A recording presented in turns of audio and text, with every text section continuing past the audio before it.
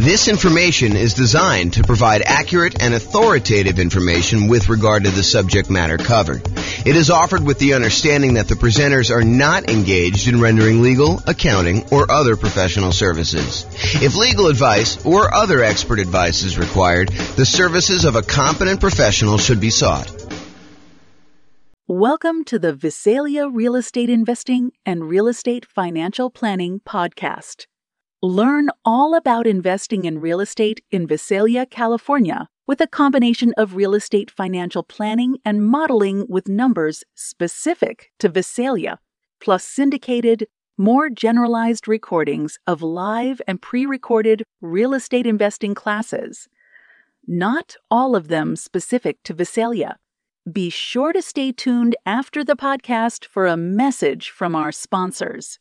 Well, good morning and welcome, everyone. This is James Orr, and this is a brand new class. I think it's going to be a really short class, actually, but it is an important class, and that is actually in the title. It is the importance of loan planning for real estate investors. And you're like, loan planning? What is loan planning? Well, there are limitations on how many and what types of loans you can typically get, and also the preferred order, the order that is going to be optimal for you as certain types of real estate investor. Like if you're going to be a nomad or something like that, then there are definitely a order of loans that you may want to consider. And there's probably exceptions to all these things I'm about to say, but it is good to think about this because you could back yourself into a corner and put yourself in a situation where you wish you would have done things differently had you only known. And so this is my opportunity, my way of telling you in advance so that you do know and you can plan around this. Okay. So before I even begin, I will tell you, these are discussions you should be having with your own lender and your own real estate agent. And so, go sit down with them. And part of what I think a real estate agent and what a lender should be doing is offering you this type of consultation. They shouldn't be, in my opinion, just selling you a house or selling you a loan. They should be helping you plan, helping you kind of like formulate a plan and make sure that you avoid making mistakes down the road. It's not just about getting this deal done. It's about getting to your ultimate goal of being financially independent with real estate, if that is your goal. But whatever that is, you really should be talking to your lender and your real estate agent and kind of getting this plan. Okay, so let's talk about loan planning. First, you can get Fannie Mae, Freddie Mac loans. These are the quasi-government loans that most lenders sell their loans to. You can get those until you have 10 non-owner occupant finance properties. Okay, so you still got to be able to qualify for all these, but your personal residence counts as one as well. So if you have a property that you're living in, you can have 9 additional non-owner occupant finance properties. And then they're going to cut you off from getting additional non-owner occupant investor finance properties from Fannie Mae, Freddie Mac. So that's sort of the rule, is that 10 finance properties. Now, we said that your personal residence counts as one. Any portfolio loans and any other loans you have on like single family homes, condos, townhomes, duplexes, triplexes, fourplexes, any loans you have on 1 to 4 units, they do count against your 10 too, even if they are adjustable rate mortgages and balloons. So adjustable rate mortgages, the interest rate on those loans varies. Sometimes they'll be fixed for 5 years and then they vary each year after that. Sometimes they'll be fixed for 3 years and they vary after that. Sometimes they'll be fixed for 7 years, whatever they are. So all of those would count towards your 10.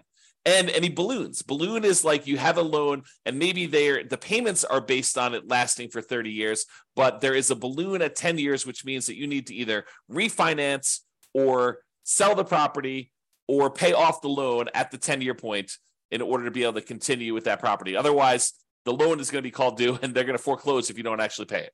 So really those loans, the portfolio loans, any 1 to 4 unit loans, they do count against your 10. So like what if you're buying properties as an owner occupant, like a nomad, moving into the property, living there for at least a year, and then converting those to a rental property and then repeating those properties? And maybe you've done that 5 times so that you have 5 properties and you're about to move into your 6th. Well, all of those would count towards your 10 in total.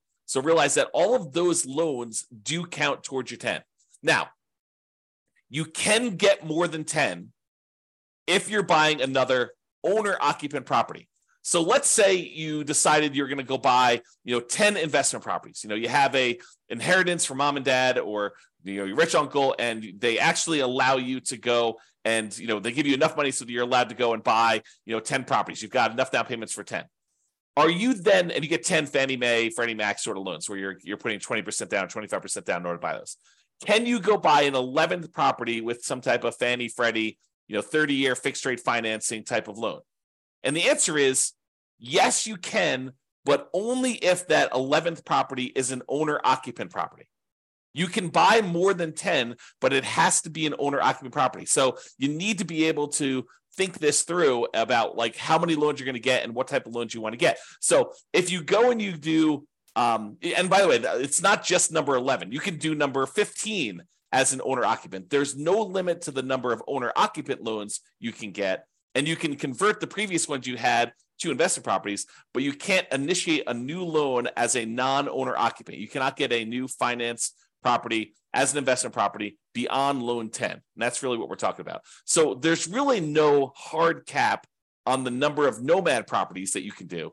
Now, you still have to qualify for all these, right? Like you still need to have your debt to income ratio. You still need to have the reserves for that. You still need to be able to qualify with your credit score. But there's no limitation on the number of loans you can get that. So why are we even making such a big deal out of all this stuff? Like I went and I told you that there's this 10 number and like it's important for you to think about, but like what is the big deal? Why are we so concerned about these Fannie Mae, Freddie Mac type loans? Well, one of the reasons we're so concerned about them is they are the 30-year fixed rate loans that you could typically get.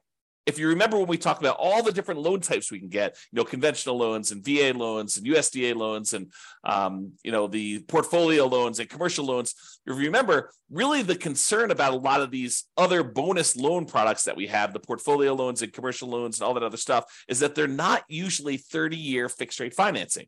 And so if you are concerned, as I think you should be, at least a little bit concerned about some type of interest rate risk, having these rental properties that all have variable rate loans on them or adjustable rate mortgages on them, are you concerned about rates going up? It's possible rates can go up. Look at what happened in the last year. And if you think, 7%, well, that's really, really high. We're never going to go above that. Well, I think I did some math. This is probably a year ago now at this point. I made a whole new tool for you to be able to put in what the current interest rate is. And then I tell you what percentage of the time interest rates have historically been above that. And right now, I think at like 7%, interest rates have been above that like 50% of the time or more. So realize that we can go a lot higher than where we are today. And if you're getting these adjustable rate mortgages, then you have some type of at least potential interest rate risk.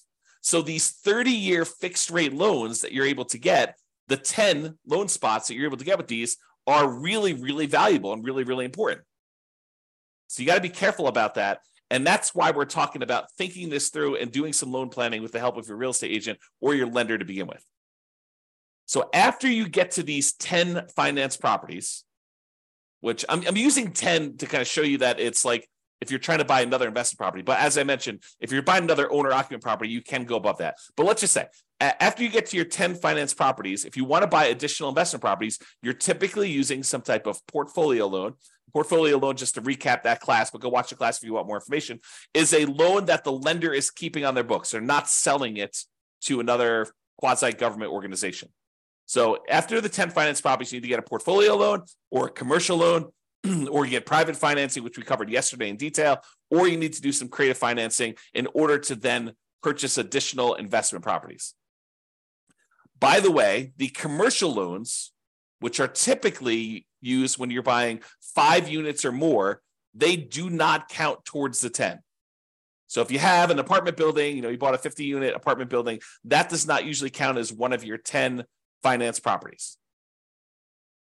So there's kind of a way to kind of think about that too. So, some people might use the strategy of, I'm going to go buy whatever it is, 10 investment properties over time. I'm going to wait for the equity to kind of build up in them. Some properties going up in value, so they appreciate a little bit. You're paying down the loan, so you're paying down the debt, and your equity is increasing. And then eventually, you might use a 1031 exchange where you sell those properties, move the equity from your properties, and you go buy a 25 unit apartment building or 50 unit apartment building or 100 unit apartment building, whatever you're going to do. And then you could start back over with your Fannie Freddie loans if you wanted to do it that way.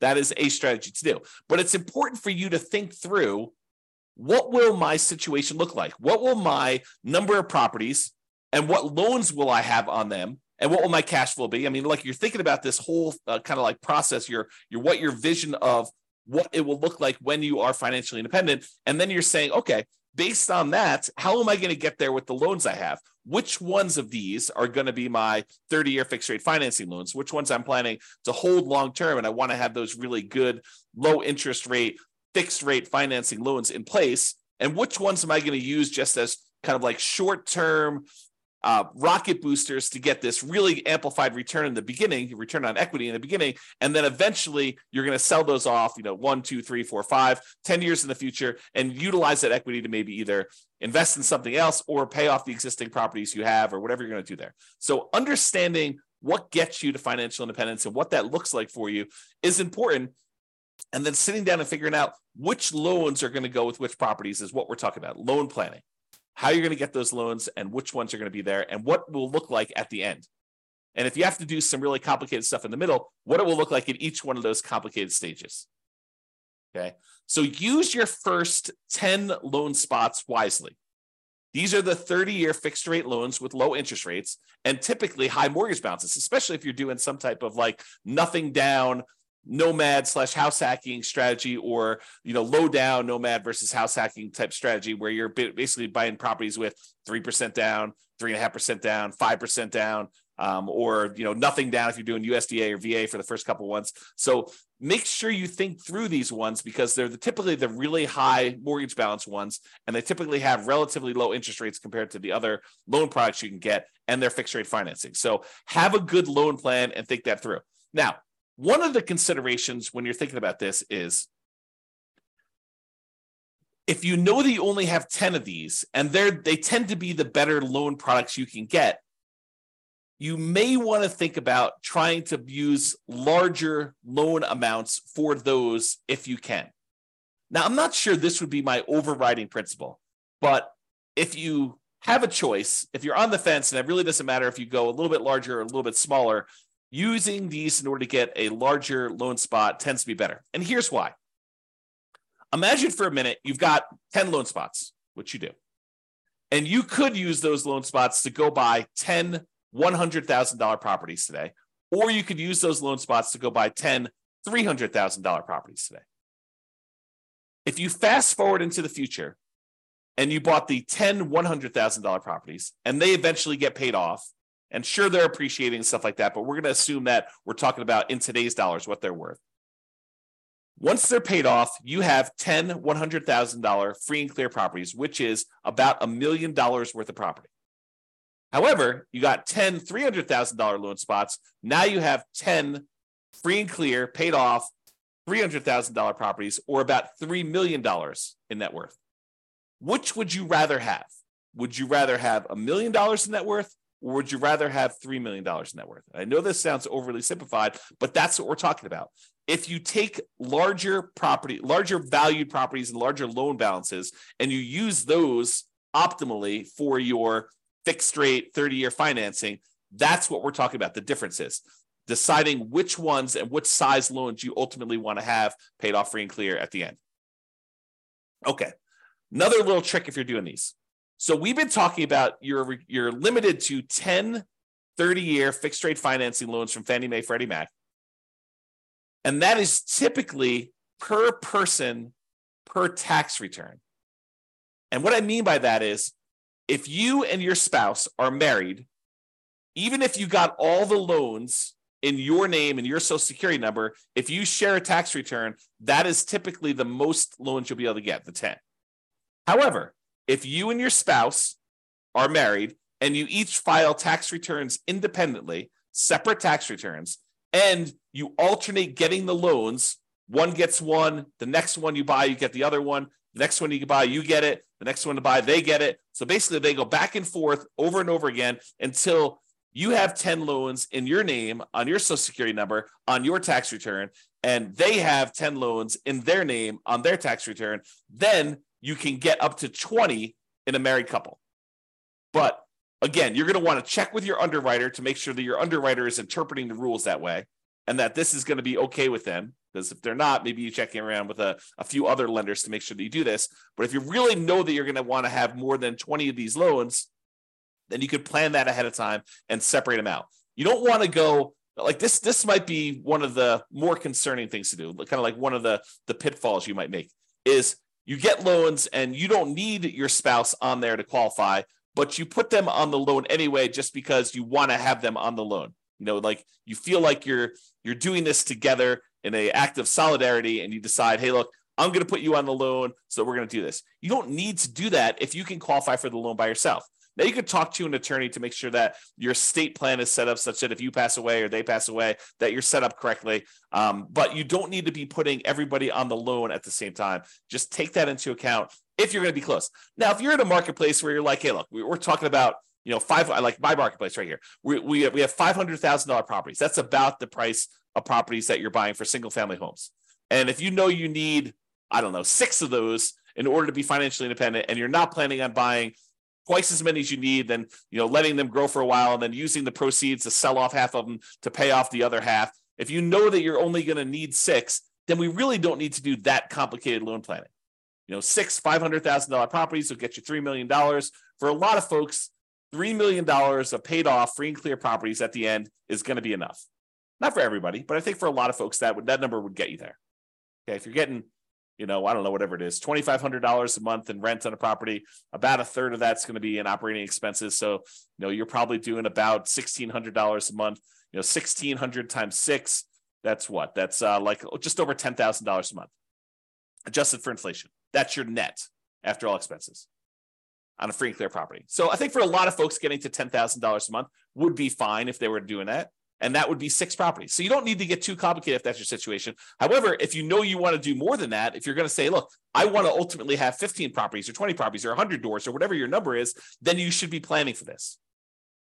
Okay? All right. So that's what I got on loan planning. We got one more slide on the order of loans if you're doing the nomad strategy. So this is the preferred order if you're doing the nomad strategy. And let's see, Jim says, really like your calculator. Thanks a lot. Yeah, you're welcome, Jim. I'm not sure if you're talking about the world's greatest real estate deal analysis spreadsheet or if you're talking about the real estate financial planner software, but I appreciate the compliment. Yeah, you said yes, but I'm not sure which one of those. The first one. Oh, this is the spreadsheet. Awesome. Great. Glad you like that. That's cool. Okay, so nomad loan planning. So this is the preferred order if you have the ability to do this preferred order. And sometimes you don't. Like, for example, I'm going to recommend if you have the ability to get a VA loan, that's the one I recommend you get first. What if you don't have VA eligibility? What if you're not a veteran and you didn't serve in the military?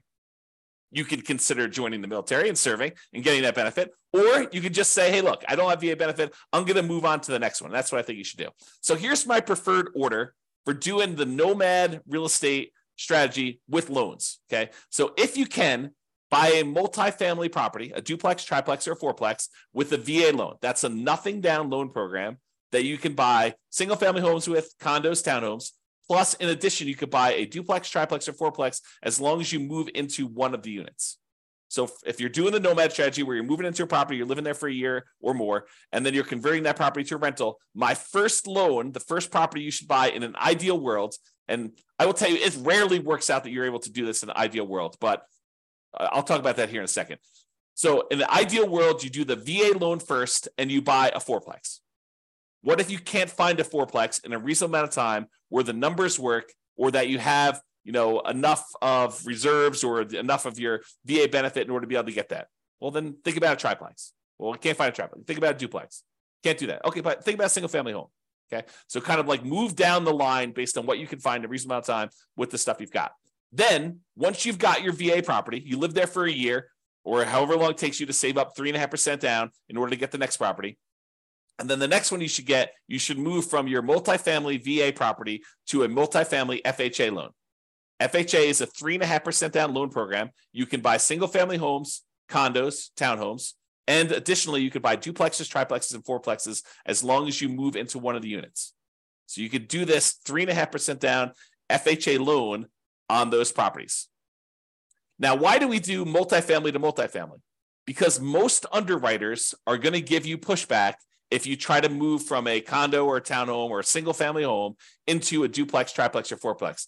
They're going to scratch their head and they may deny you the loan saying, it doesn't make sense. I don't believe that you're going to move into a property. Why would anyone in their right mind move from a really nice single family home into a fourplex? So they may tell you, we don't believe you. We're not going to approve you for that loan. So you may find an underwriter who's willing to make that exception. And as far as I know, there's no hard rule about that. But most underwriters are going to give you pushback if you try to move from a single family home, condo, or townhome into some type of multifamily property. So what we do is we start with the multifamily property and we continue to move from one multifamily property to another because that's not a stretch. Moving from a fourplex into another fourplex, not a big deal. Moving from a duplex into a threeplex or a fourplex, probably not a big deal for most underwriters. So just be aware that we try to do these multifamily properties first, and then we move on to the single family homes. So to recap so far, some type of VA loan, nothing down loan program, ideally a multifamily property with that. Fourplex, threeplex, twoplex. You can't do 5 or above. You can't do those types of loans with VA or FHA. Those are considered commercial loans, and you don't move into those. But for the fourplex, triplex, or duplex, you can do those. If you have to do a single family home, condo, or townhome, then do what you have to do. But if you can, we probably prefer a duplex, triplex, or fourplex. This is part of that loan planning, getting the big loans up front for these long-term fixed rate financing, right? So multifamily VA first, duplex, triplex, fourplex, then do a multifamily FHA next, duplex, triplex, fourplex ideally. If you have to do single family home, condo, or townhome, do that. Then after we get through those, then we move on to conventional financing, or in some really rare exceptions, if you've lived in the FHA loan long enough or the property values have gone up fast enough, sometimes you can refinance the FHA loan into a conventional loan, then do another FHA loan as well. So sometimes you can only usually have one FHA loan at a time. So sometimes when you have enough equity, you get 20% of equity, maybe you bought it at a big discount or some combination, you bought it at a discount, property values have gone up, you paid down on the loan, and now you're looking at 20% of equity in that property or 25% of equity in that property. You might be able to refinance out into a conventional loan. Then you freed up your FHA loan spot again, and you could repeat the process and buy another property with FHA. It's unusual to be able to do that. And similarly, I didn't mention this, but I probably should have. Similarly, the VA loan is not limited to one loan. It's limited to a certain dollar amount. So you have a certain dollar amount of benefit. And so if you're under that benefit that you could use, sometimes you could use that benefit again and buy a second property with the VA loan as long as your benefit there. Go talk to your lender to find out what the benefit amount is and how that works in your local marketplace. They'll explain it to you. Okay. So VA loan, FHA loan, conventional loan, and then we're typically using the conventional loan with either 3% down for the first one, which is really hard to do once you have multiple properties, or more likely you're going to do 5% down conventional loan products, and you're going to buy as many of these as you want because there's no limit to the 10 you can do. Like when you're doing owner occupant, you can go above 10.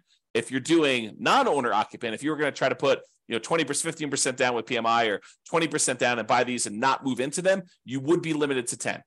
And the FHA and the VA loans that you already have would count toward those 10. Okay. So that's why we do it in that order.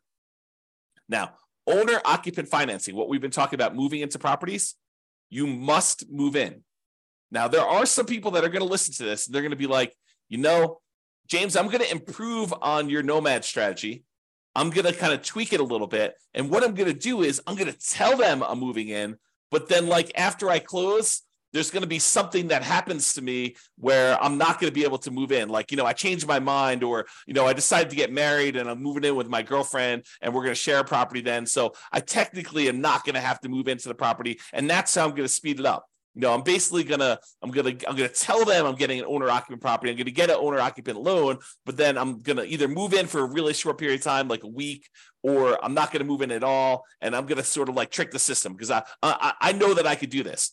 What you're talking about doing, it's called loan fraud, and you can go to prison for it. Okay.